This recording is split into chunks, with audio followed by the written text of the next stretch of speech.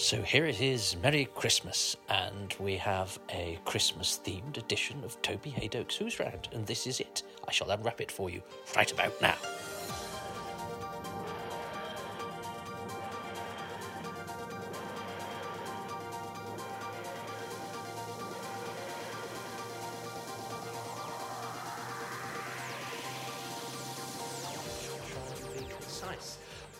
We're at the Royal Exchange Theatre. We've been here before.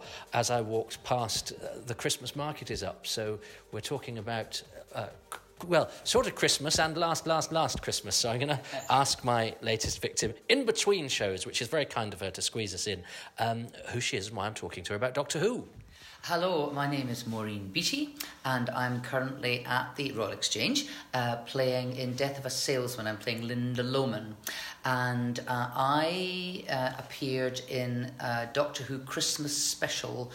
Now, you'll be able to tell me, Toby. It's 2014. Thank you. Go blimey. I thought it was yesterday. Yeah, I know, it's a nightmare. So I was in a Christmas special 2014. So how did that come about? How did you end up being It was nothing spectacular or special or magical. It was just my agent gave me a call and said they want to see you for this part in this Christmas special, and I went up to meet them. I met the director and the producer. They were completely delightful, and then I got a phone call saying that I'd got the part. So it was really, really simple. And did you know, and it's a terrible thing to ask one Scottish actor about another Scottish actor, did you know Peter Capaldi? Absolutely. Oh, yeah. I mean, Peter's a bit of a legend. I mean, he's a legend anyway. He's a legend all over the world now, of course. But he's certainly a legend and has been a legend in Scotland for very, very many years. I mean, I don't know Peter hugely well. I mean, he's not somebody I see on a daily basis, but he and his wife Elaine are friends, and he was such a great... I mean, there's been fabulous doctors, but he was such a great doctor, wasn't he? And he was kind of at the top of his game when I was working with him, so it was fabulous. It's difficult. I mean, I always think about an actor doing that. It's not just playing the part, it's the responsibility you have as a leading performer in a big show like that. It must be extraordinary. Absolutely, and their workload for the doctors and their assistants, I mean, I was staggered by how much hard work it... Because it really... There's not an awful lot of stuff going on that they're not in, particularly the doctor. And they create the most extraordinary atmosphere there. I would describe it as like doing old-fashioned telly. I graduated from drama school in Scotland in 1974. And in those days, there was time to rehearse.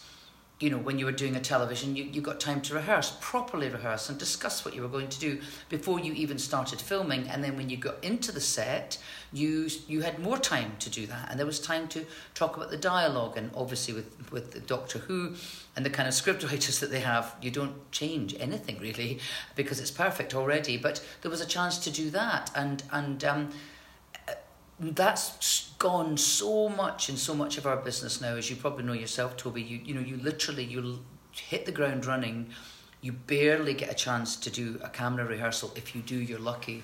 And then you need to know your lines. Like somebody hit you over the back of a dead cat, you could still talk, you know. And it was just that lovely thing of the respect given to every single person on that shoot. Which, as you can imagine, was lengthy because it was a special with huge amounts of special effects. Just that feeling that every single person, all the technicians, all the people like myself, the actors in it, the leads, that everyone was given respect and treated well, and it was an all-round absolutely fantastic experience. I'm not just saying that because we're talking about it. It was wonderful. It's interesting because I've interviewed about 250 people for this, which is the majority of them were people who were in Doctor Who back in the day, in the 60s, 70s, and a lot of them are not acting anymore. Just because time being what it is, or the profession, and a lot of them sort of lament the loss of that way of doing things. Multi-camera studio, a week's rehearsal at the Acton Hilton, all of those things, all of those things that actors don't have now. Now, Do audiences miss out, or is it just us being nostalgic for a way of doing things that was easier for us? Or do you think the way that acting is done now, particularly television, that we don't have the preparation and the rehearsal time, never mind the camaraderie that the actors might have, go hang the actors, what about the audience? Do they miss out on anything performance? I think they absolutely do. I think they miss out on all kinds of things. They miss out on performances because you can't, it's very difficult to have to conjure up a very deep and multi-layered performance when you haven't had a chance to speak your dialogue with another actor, the person you're working with or the people that you're working with. But I would also say it comes down to things like very flat camera work, only because, not because the camera people are not talented, massively talented sometimes, but there is no time to set up individual shots. So what you get is you get a flat shot with 3 actors in it, and the actors are doing that thing of moving in and out of frame, not frame, but moving in and out of a plane, so that the person who's speaking's face is facing the camera, and then they will move slightly so that the person they're talking out is next to speak is facing the camera. And that's all to do with saving time. I mean, I've been involved in I won't name them because I don't really want it to. It's not about people are doing. Everybody's doing their best, but there's a particular show that I was involved in, which is done so quickly that I literally. The first scene I was playing on the first day, which was the following morning, first thing was a reconciliation scene between myself and my young lover. And I was an older woman, and he wanted to take me back to Australia with him, and because he loved me dearly, and I was like, no, I can't because of my husband, my dead husband's body is here. It was all very dramatic and everything. There was this huge reconciliation scene, which we were starting off with first thing in the morning, and I'd never met this lad, and he'd never met me. So I contacted him through his agent, and I said, look, absolutely get it if you're not interested in this, but do you fancy getting to the hotel earlier? We'll have a drink in the bar or whatever, and we'll just run the lines, even if it's just that. And we've actually shaken each other's hands and gone, oh, that's what you look like. And he was so up for it, which was wonderful. So we did that. But if we hadn't done that, literally, they were so far behind schedule when we came to do it that the director, who I had never met, grasped me by the arm and went, right, so you're coming over here, and you're going to stand here, and you're going to say that line, and then he's going to come around here in this van, and you're going to, and then the camera will be, and I was like, it was just. And I thought, thank goodness I did that. So that's not a complaint. It's an observation to say that's like one end of the spectrum, and the Doctor Who experience is the other. And if I haven't done well, I have actually. That's not true. In recent times, if you do one of the big, world famous, sold all over the world, hugely popular, lots of money being put into it because lots of money can be made. If you're doing those series, there is time given. There really is. But the kind of quick dash, whatever, and as I say, that experience I just recounted is one end of it. And then you've got the wonderful thing. And the difference is just, watching somebody like Peter, on several takes because different things, like somebody saying, I'm not quite sure that colour's quite right, or maybe the camera, there's a bit of a shine there, and all those things that you can really take on board and make each shot perfect. With each time we did it, Peter's performance was slightly more nuanced. It was fantastic to start with, but he got better and better and better and better, and it was just terrific, to see that. Well, as I'm sure did we.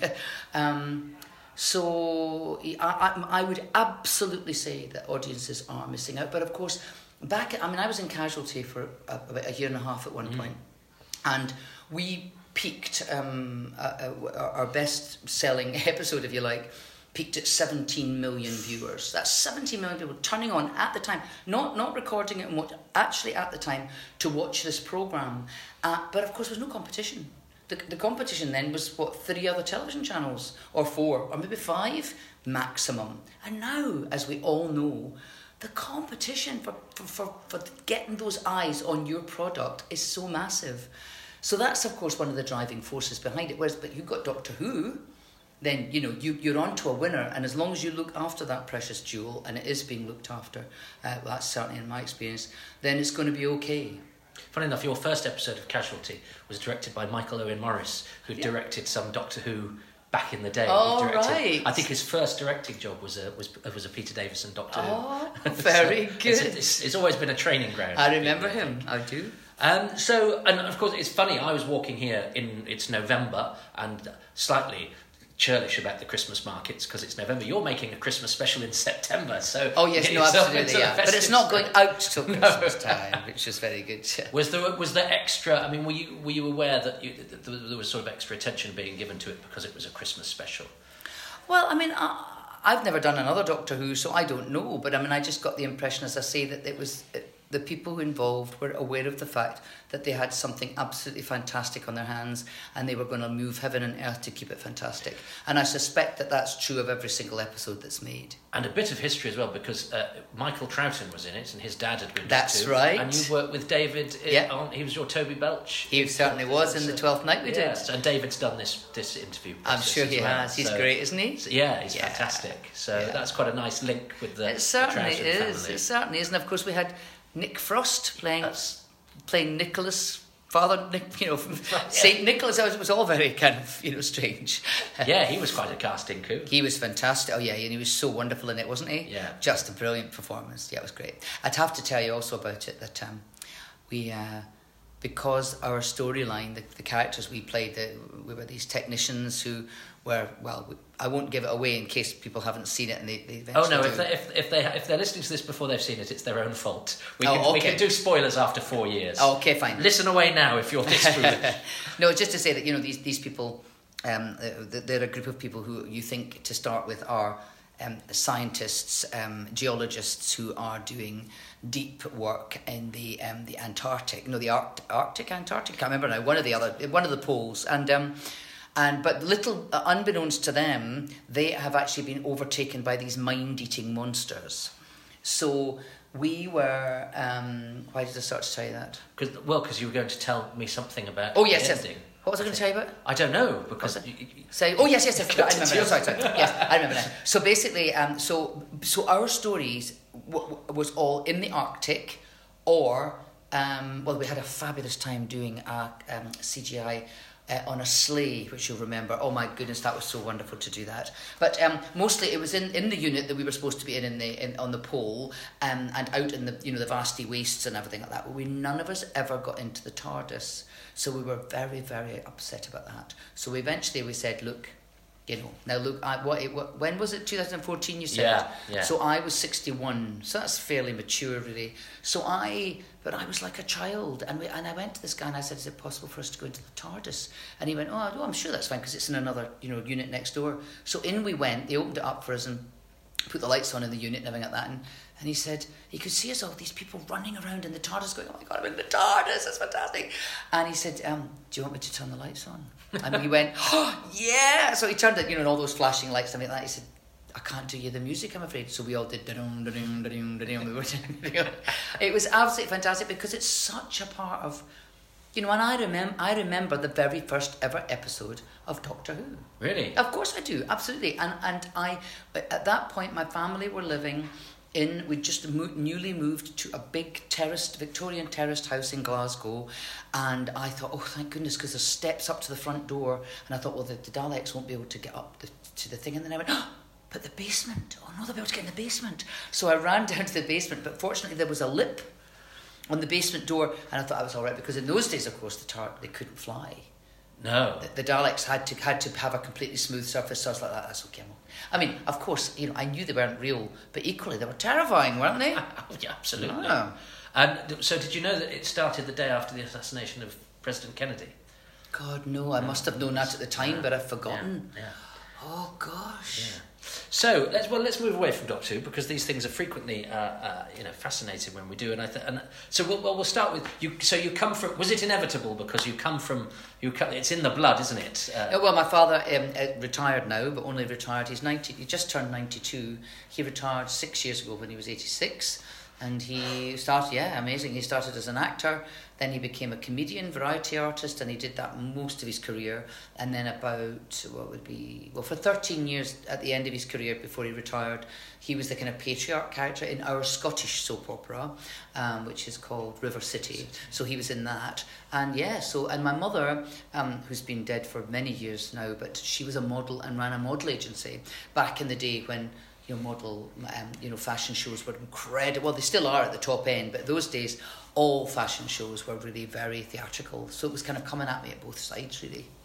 And you did a couple of episodes of This Man Craig. Was that yes, when I was but a child. Yeah. That's right. Yeah, my first ever words on television were, I was so nervous about it because when you actually, I often say to younger actors, I said, seriously, it's easier to play, Hamlet than it is to play somebody who's got to wait in the wings and come on and say, there is, my lord, a lady at the gate desires to speak with you, or whatever it might be, because you are so convinced that you're going to walk on and ruin this magnificent piece of work because you're, it's terrifying. So anyway, my first words were, my line was, and it was the only line I had in the episode, "To be Miss Duncan."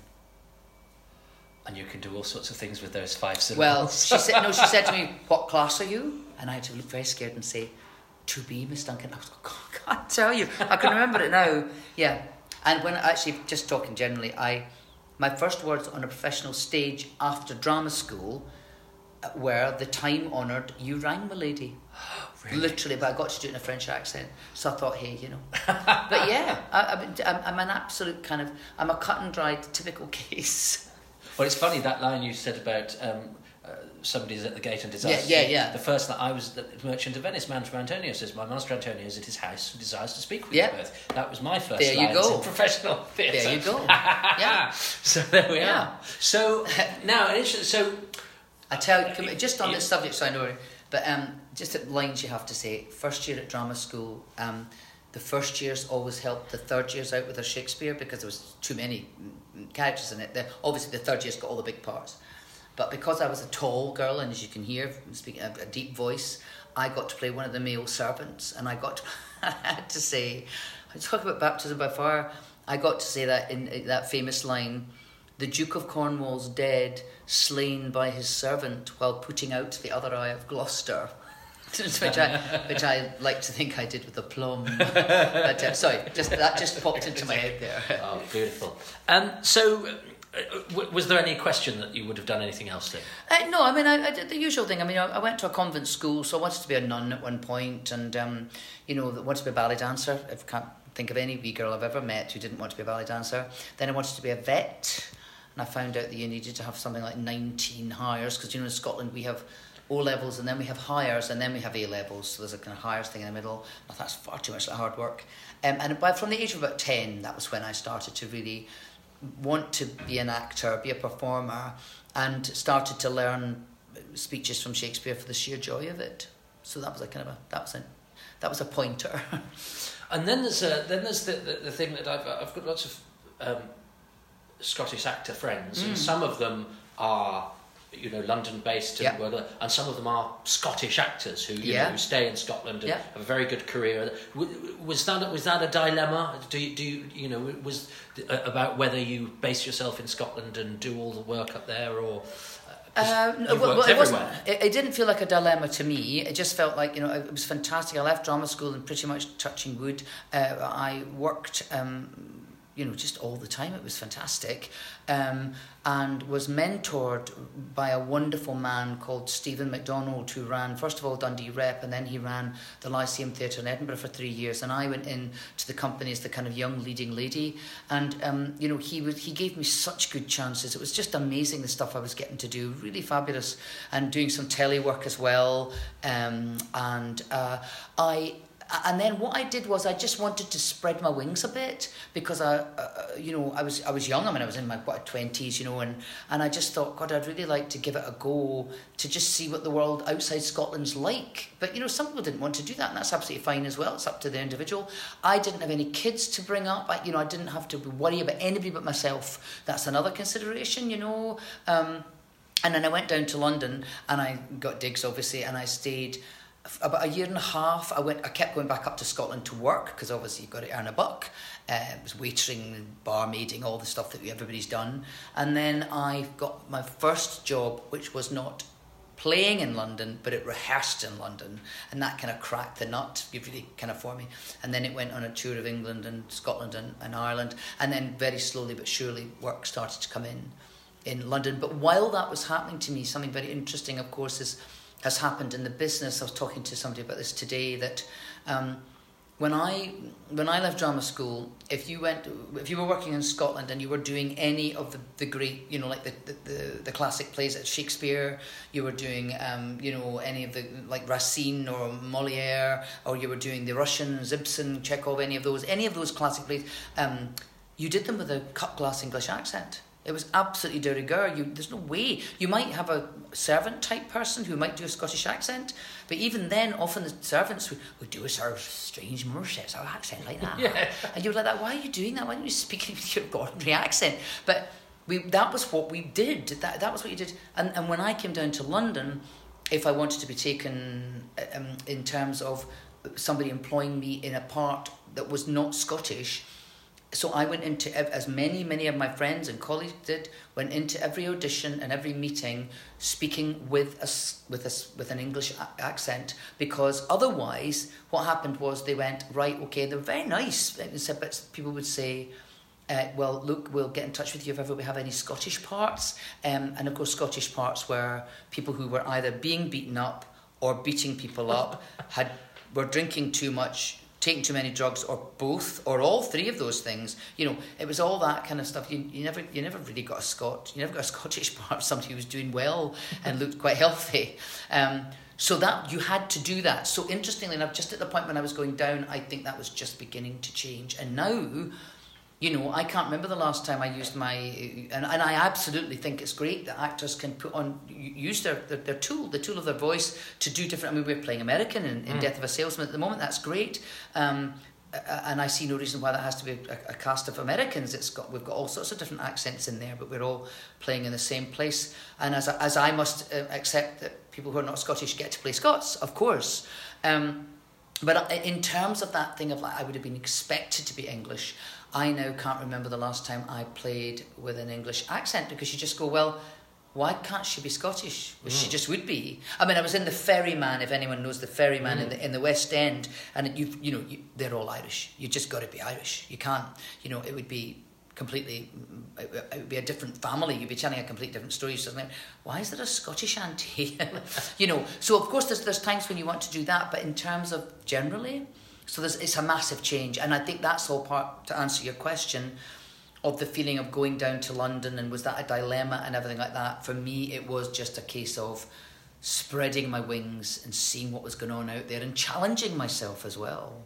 Well, and you've done an extraordinary career in the classics. In fact, I was inspired to act by the Scottish play, and the first production of it I saw was the one with Miles Anderson, which you were in at the RSC. That's right. We went to that on a school trip. Oh, did you? Yeah. Oh my!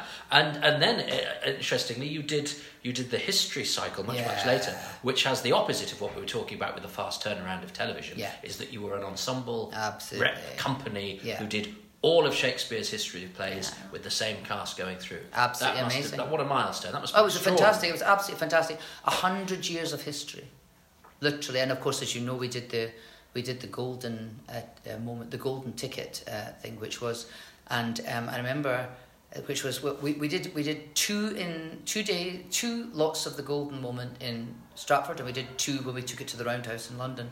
And the first one was the order in which Shakespeare wrote them, which was the Henry VI's first, followed by Richard III, and then he went and he wrote Richard II and Henry IV, Part 1 and 2, and Henry V. So we did that first, but the big golden moment thing, the golden ticket, was when we did the actual plays in the order of kings.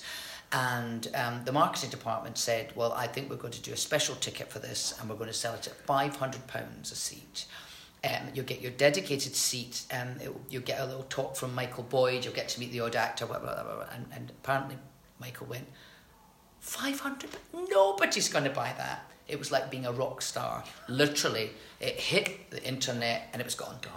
People came from Japan, from Australia, from America, from all over the world to see it, because it was not going to happen again in their lifetime.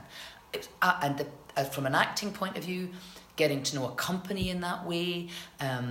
Tom Hodgkins, who is, as you know, is in this show as well. He was in it with me. And funnily enough, Julius De Silva, who was also in that company, is playing Max Bialystock in the next, well, not the next production up, but the Christmas production, The Producers. Here. So he was in it as well, so fantastic. So we've all come back together. But yes, that was an extraordinary, absolutely extraordinary experience. Well, and David Warner, let's not Well, forget, David joined us later, because what Michael was aware of the fact that it would be good to get some new blood in sort of halfway through, just to kind of, and also there were more parts, and you had to, and everybody was guaranteed a show off, because you just couldn't do 8 shows, and a lot of people had a lot to do. So that then it was, so I think we got 6 new members of the cast, and David was one of them. But David did.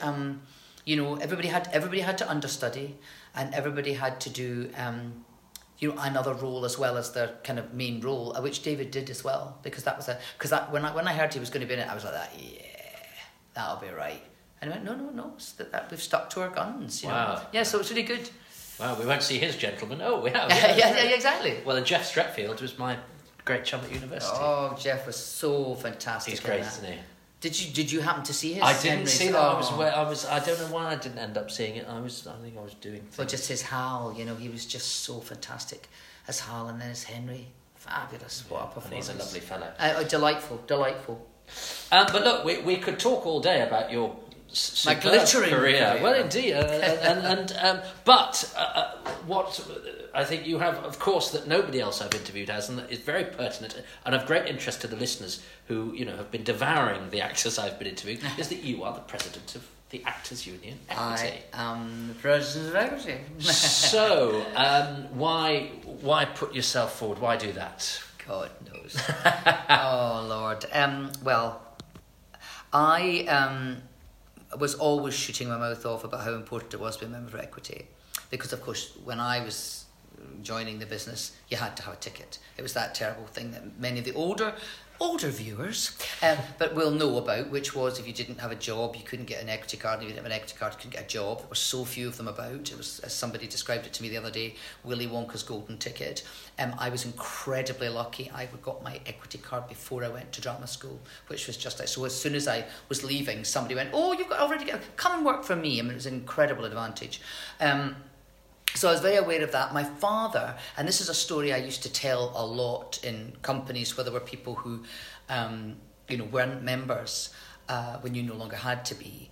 Apart from saying, and this is, I stick by this, if you are not a member of Equity but you take all the advantages that the Equity members have paid for, if you take the right to have an Equity pension, which is an amazing thing, because it literally, there was nothing like that before, that you can literally go into a company. And when I was, funnily enough, I'll just say that, when I was doing the Octology, which was about 2 years and 3 months, every week I put £12 of my wages into that account, and the RSC put £24 in that I would never have seen, simply not seen it. I had no money in any.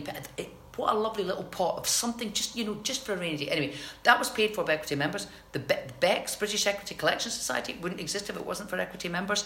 There are so many things like that. Terms and conditions, you may want better terms and conditions, but by God, they'd be a hell of a lot worse if it wasn't for Equity being around. So I used to say to people, well, that's absolutely fine. And I used to take a £5 out of my back pocket and give it to somebody and say, well, there you are. And they would go, why are you giving me that? I said, well, you might as well take it out of my hand, because you're actually taking it off me. I am paying for you to... I was trying to be quite light-hearted about it. But together, we are stronger than what we... I went down to London. That was an interesting day in terms of fatigue. But I went down to London to chair the latest council meeting. And why did I start to tell you that? Fatigue, you see, I haven't quite recovered. I went down to London. Oh yes, and we got the announcement that we are now over 45,000 members. It's fantastic. So that's really important. But the story I used to tell was that my father, when he was just starting out in the business, he started as a spark on the big shipyards in Glasgow, an apprentice electrician, and then he got a reputation for being funny, did some amateur shows and everything like that, and he cut a long story short, blah, blah, blah, started out in the business. My mother was the breadwinner then. She was, as I say, a model, famous, she was the one that was out opening shops and appearing in magazines and things like that, and she was the breadwinner. And my father got a gig in the winter time, heavy snowfall, and this is true, it's not, I'm not making it up, heavy snowfall. And back then, and it was in one of the theatres down in Leith in Edinburgh, I can't remember the name of the theatre, doesn't exist anymore. So he got himself together. He went into Glasgow. Of course, in those days, the trains took forever, steam trains. I was about 6 months old at the time. Steam train through to Thing, and then managed to get his way through the slush and the snow and the freezing cold to this theatre. And on the stage door was a note saying, "Go home, insufficient bookings." And there was in that contract in those days, there was a no play, no pay clause, which meant that entire journey of my father's and all that trouble and the money he had spent completely wasted, and there was no comeback. And then, of course, in those days, there was a thing called the Variety Artists Federation, which has now been completely subsumed, some say, but actually it's been incorporated into Equity. And Variety members are so important to us. It's our history, and the way that Variety is evolving is fantastic. And we've got circus performers, all that stuff. It's thrilling. But so that got my father interested, and he went, right, we've got it. So he joined the Variety Artists Federation, and then he started to lobby people to get, he said, we've got a lot of us, we can change things. And then, of course, Equity came along, and they joined together and everything like that. So I was always banging on about this, and eventually, so many people said to me, why don't you do something about it? Why don't you formalise your passion for this? And I was like, no, I haven't got time, blah, blah, blah. And then eventually, a couple of dear friends kind of shoved me along. So I stood for council, got onto council, I spent 2 years on council, and then coming up for the officers' elections, I've been very fast track. I'm still learning as I run along, desperately trying to keep up. But so then I was vice president my second 2 years on council, and then they said, please, will you stand for president? I said, stand for president? I barely know what it's like to be on council. No, you'd be really great. So I went, oh, well, with all the backing of all you fabulous people. So I stood for president, and nobody stood against me. So, but that's an interesting thing. So it was a great relief not to have to go around spending a lot of time canvassing people and doing all that. But it's not a mandate, really, because people can quite rightly say, well, I never voted for you. I didn't get a chance to vote for you. I didn't get a chance to vote against you. You're just there. So it was a mixed bag, Or you might have preferred if you'd actually had... Well, if I mean a good, clean fight, have a couple of hustings and, have a person that stand against me and then you make your answers, and then people have a choice. I think the choice is very important. But there again, you've got to have somebody who's willing to go, oh my goodness me, I've actually won. I am going to be president, oh dear. You don't go into it lightly, sort of thing. So since I've become president... Of course, so I knew very early on because I wasn't being stood against. And Malcolm Sinclair, who, as you know, has been an absolutely fabulous president with 8 years, and he's now a trustee, which is great because it means he's still there. Well, he was always there for me, but he's now there in a more formal way for me to go, help me, because he's so wonderfully passionate. But he's great. Such command and authority and such a knowledge of everything. But so it's a learning spiral as opposed to a learning curve. But I'm getting there, and I'm just having the task is to balance it with because of course all these positions, many members and many non-members don't know this. The president's not a paid post. Neither are the vice presidents, the honorary treasurer, who does an amazing job, Bryn Evans. I mean, he is just fantastic, the job he's doing. He's not getting paid for that either. So the job that puts bread on my table is here in this theatre. So it's balancing the two, because in Equity, because that's the case, your work that pays you comes first, always. So what are the biggest challenges facing the profession that you think that need addressing, that you can do something about? Well, I mean, there are so many, as you know. The deaf and disabled community are so badly represented in our world, and they are 20% of the population of Britain, of the UK.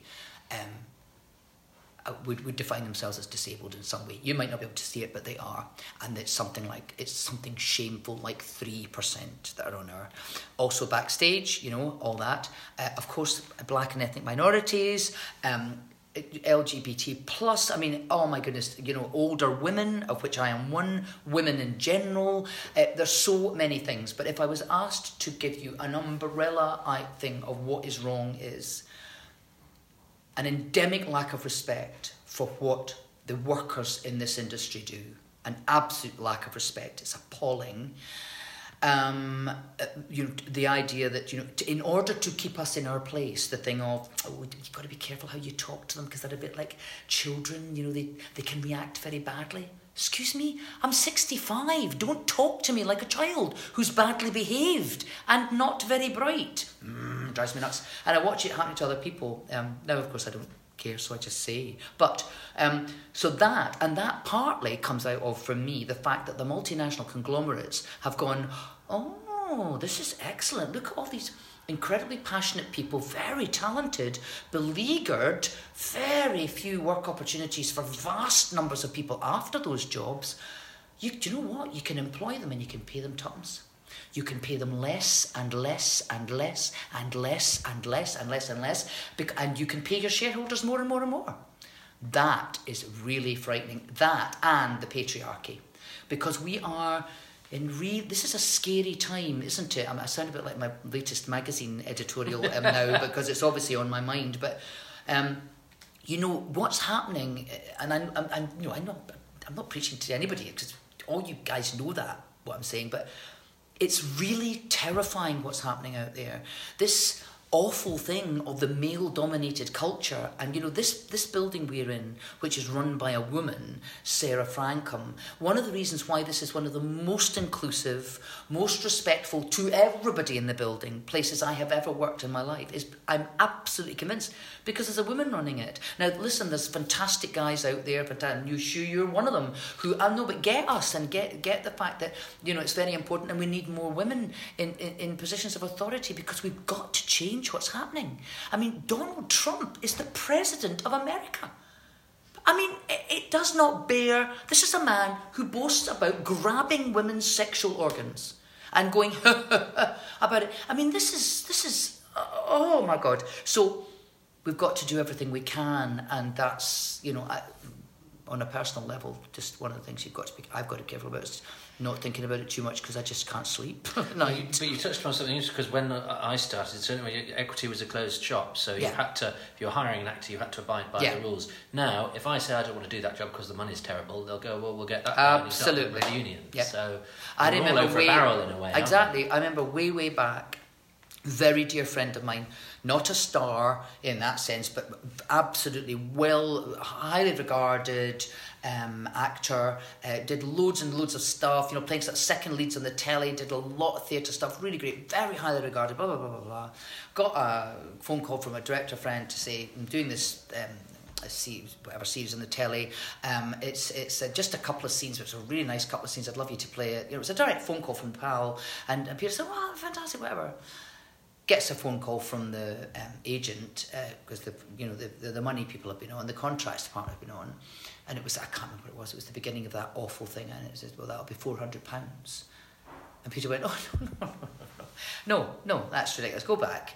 He came back and said, "No, it's £400. Take it or leave it." So he phoned his friend and he said, "Well, they've offered me £400." And his friend went, "Well, do you know what? I can't argue for you. I haven't got a strong enough argument for you. So if you say no to that, they will just go to the next person on my list. And they will keep going along that list until somebody says yes to it." He said, "That's your choice."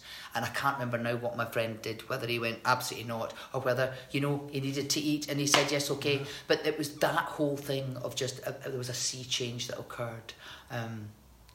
So we've all banding together, supporting one another, being there for one another, absolutely essential, more and more. Well, I want you to have your supper and you've got to go back on stage. So I've got the final three. Well, there's the final two questions, but because I have the president of Equity and I know everyone listening to this is very important to, and most people don't care. But credits are too small and they go too quickly. And correct. When Doctor Who used to be on, you get a single credit and you could read it. Yeah, that's got to be reversed. Well, but I don't know whether that we've been trying. We've really been trying, and they're like, no, because that they do that split screen thing, and then it tells you what's coming back because they're making money out of the next. And particularly the channels that rely on advertising. This is the other thing. Gosh, how long have you got? But the BBC is so important. The BBC gets slagged off all the time. We've got to hold on to it. It is a public service broadcaster. People forget. Again, things get so about money. The Rupert Murdochs of this world, they hate the BBC. They hate the BBC with a passion. They want it sliced to bits and flushed down the loo because it's a competition that they can't step up to the plate on. It's so precious. Nelson Mandela said, "I would be dead if it wasn't for the BBC World Service. I would be dead." That thing of saying the BBC's motto is, "Nation shall speak peace unto nation." We've got to get back to that. We've got to remember that that's the point of it. I can't remember what his name was, the young man who was the kind of famous founder who was... Lord Reith. Yeah, and he said, what was it? Inform, educate and entertain. There you are. Inform, educate and entertain. And, the BBC's been put in this terrible position of having to be competing for viewers. It's not about that. It's about the fact that you can have a public service broadcaster who can give a little something to everybody, no matter what their interest. That's what we want. When I first left drama school, again, you worked for the BBC for the quality, and you worked for ITV for the money. God, ITV are doing some fantastic stuff. Of course they are. But that was an absolute split in those days.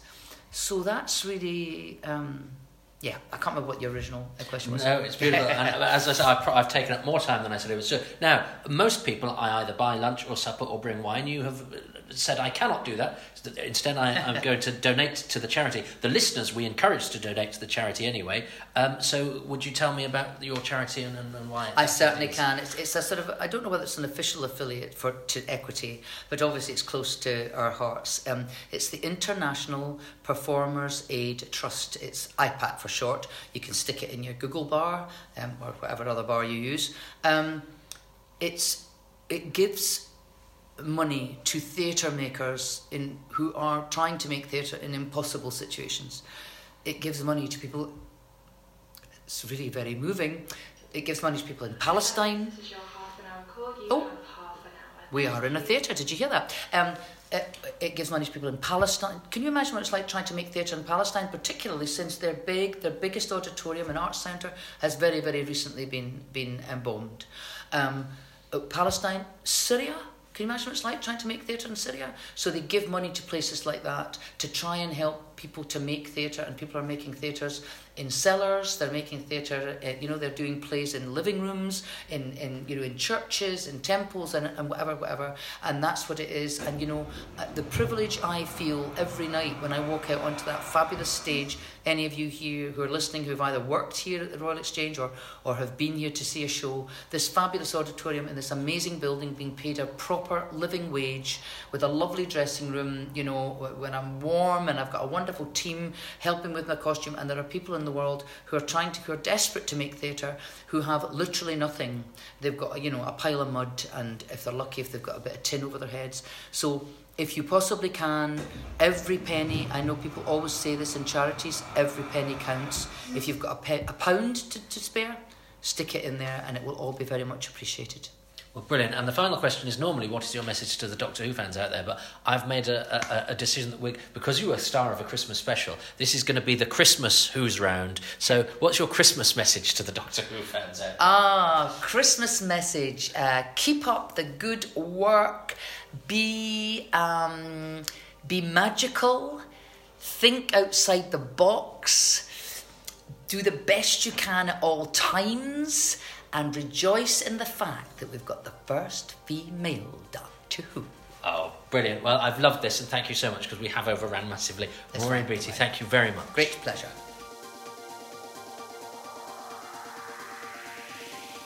My thanks to Maureen, who really did give practically every minute she'd got in between two performances, and I know had to wolf down a jacket potato afterwards, so how generous of her. I'm so glad we got somebody who can speak of a very interesting and important part of the acting profession, the union. Her charity is actingforothers.co.uk. That's actingforothers.co.uk. If you could donate to that charity, I know Maureen would be very, very grateful. And she didn't even take the bottle of wine or meal usually proffered to Who's Round victims. She said anything that could be given anywhere, even in lieu of that, should be given to the charity. So I have donated as well, instead of what I would have normally spent on something comestible. Well, look, that's it. There's going to be one more before the new year, I think. I hope so. It's all a bit up in the air, as these things are, because it's a busy time for all and sundry. And Ian Atkins, who puts these online, I'm sure has a life to live, as well as audio files to wrangle that I send him at all hours. But I hope, if you're listening to this over the festive period, that you've had a marvellous one, and that the rest of the season goes very well for you. And as you reflect on 2018, that it's been a marvellous year for you. And if it hasn't, that the next one will be better. But as I say, I hope to speak to you one more time between now and the new year. But until then, all it remains for me to say is, well, incidentally, a Merry Christmas to all of you at home. Ta-ta.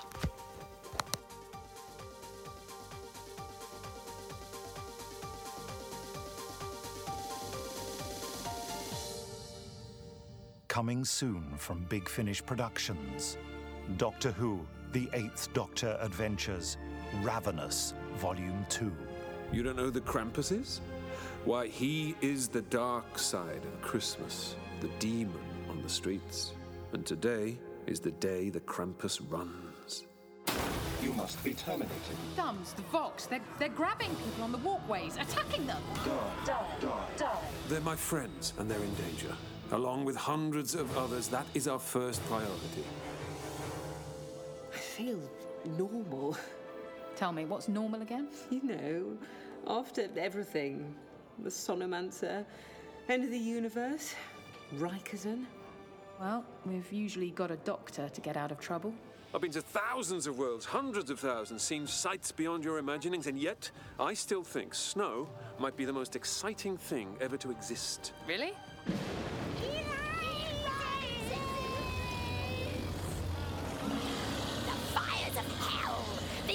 To you, wicked woman, they call your name. The robots are waking one by one, and when they do, they're attacking. They'll kill us!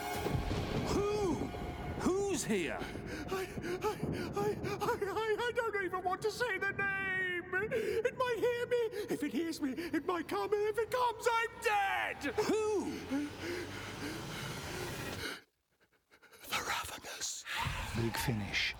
We love stories.